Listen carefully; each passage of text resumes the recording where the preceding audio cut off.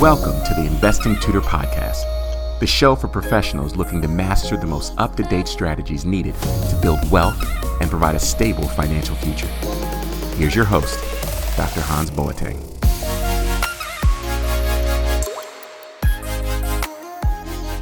Hey friends, Dr. Hans here, the Investing Tutor, and friends, I have an incredible episode for you today. So yes, I do agree. If we could bail out Wall Street in 2008, if we could write, in quote, a check for $700 billion to Wall Street to bail them out for their irresponsible lending practices and their predatory financial practices, you better believe that I stand 100% with the fact that we can cancel student loans. There should be personal responsibility. I agree. Don't you think there should be personal responsibility and personal accountability with financial institutions as well in 2008? And if you're thinking, well, Dr. Hans, two wrongs don't make it right, I want to take the time to explain to you the benefits of why a cancellation of student loans helps all of us as a country. You see, the United States is very comfortable with helping corporations. There's this belief that if we as taxpayers always bail out or support or help corporations, eventually they'll help us. It's almost like a trickle-down economics. Friends, let's take the example of the 2017 tax cuts. Congress approved $1.3 trillion to offer a permanent tax cut for corporations.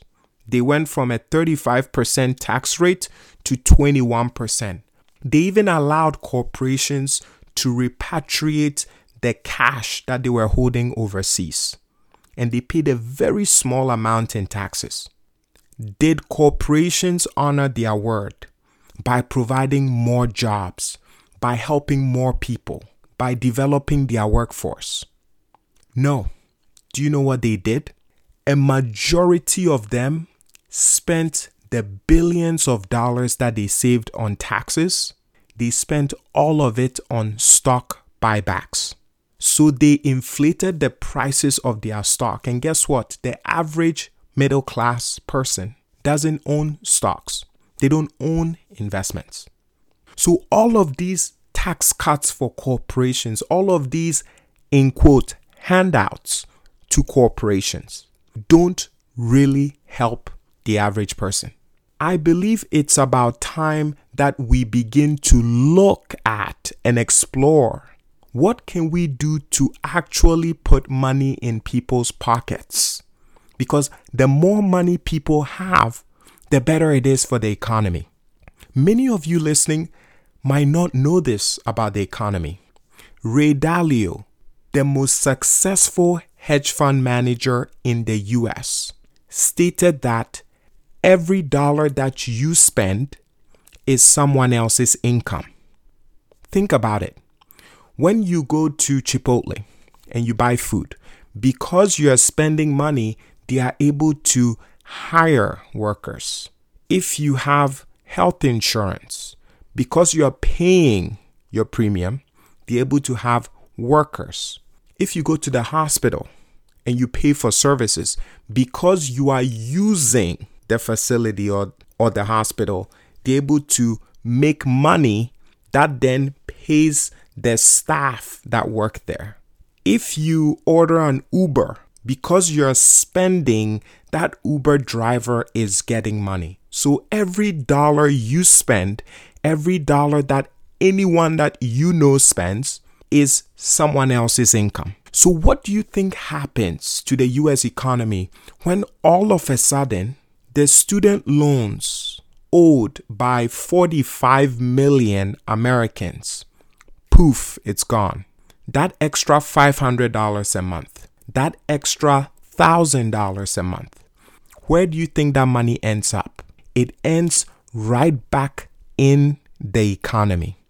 If we as a country could come together and bail out Wall Street for their private loans, and if we as a country could come together and offer $1.3 trillion to cut taxes for corporations, then it's about time we have a discussion about how we can help individuals, yes, American citizens and residents of this country. If you're listening to this podcast and you still stand by your belief that if a person borrowed for school, it is their responsibility to pay, I can understand why you feel that way, but you're not looking at the entire picture. You see, when the federal government backed and insured all student loans, what that did was it made institutions and colleges and universities begin to increase their tuition prices. So all of a sudden, the low cost for tuition began to skyrocket. So what we ended up having are students that are graduating with degrees that are worth less than how much they paid for them. This is exactly what happened in 2007, 2008, when individuals ended up with homes that were less than what they paid or than what they borrowed for them. So you see, it's similar. It's interesting how we as a country, we are very open to assist corporations. Friends, the cancellation of student loans, it's a way for this country to say that, you know what, we've helped corporations for the longest time. We are going to help our people. It's an investment into the people of this country. Because if we do, it's going to help the economy. It's going to create more jobs. It's going to create more opportunities. It's going to help the housing market. It is going to help entrepreneurs. It is going to help small business owners. It is going to create an environment where, as individuals have less debt from school, as individuals are able to spend more, we will see a growth in this economy that we've never experienced in a very long time. If you have student loans, you know what I'm talking about. You know the difference that this is going to make in your life. And I hope you support any discussion around this topic.